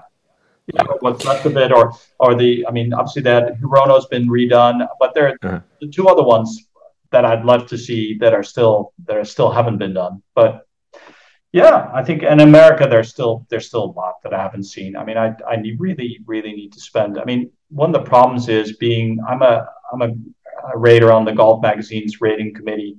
You try to go, and anytime I'm somewhere, I try to see and play golf courses, but it would help that part of my hobby of my life to not do any golf architecture work for the next 2 years and just travel and make pictures. And yeah, I mean, unfortunately, that's not in the in the offering at the moment. We're too busy for that. Well, may you continue not to be able to play that golf then. So I wish you continued success. Come here. Just lastly, 2 golf books to augment any golfer's library. Yeah. Now, I'm sure people usually come up with you obviously have the Doak book, you have the Jeff Shackelford books, you got the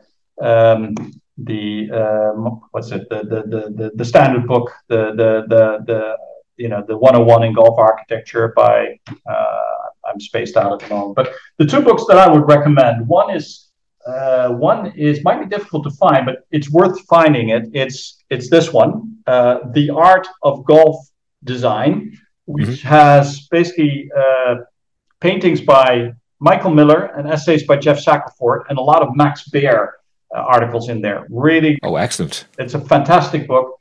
Again, if you can find it, I'm sure if you go on eBay, you can find it. Hopefully not 1,000 a piece, but you can. And the other one is this one, Lines of Charm, which again is by Jeff Shackelford. So I've got a slight bias towards him. And these are, all the quotes that he's collected. Brilliant and irreverent quotes, notes, and anecdotes from golden age architects. Cool. Yep. Well, best of luck to people to try and find those. I certainly have seen copies of the first book available online. I've not seen copies of the second book, but people might have a little bit more luck than me. Listen, Frank, before we let you go, you might just tell listeners how they can keep up to date with developments at both Infinite Variety Golf Design and Clayton DeVries and Pont.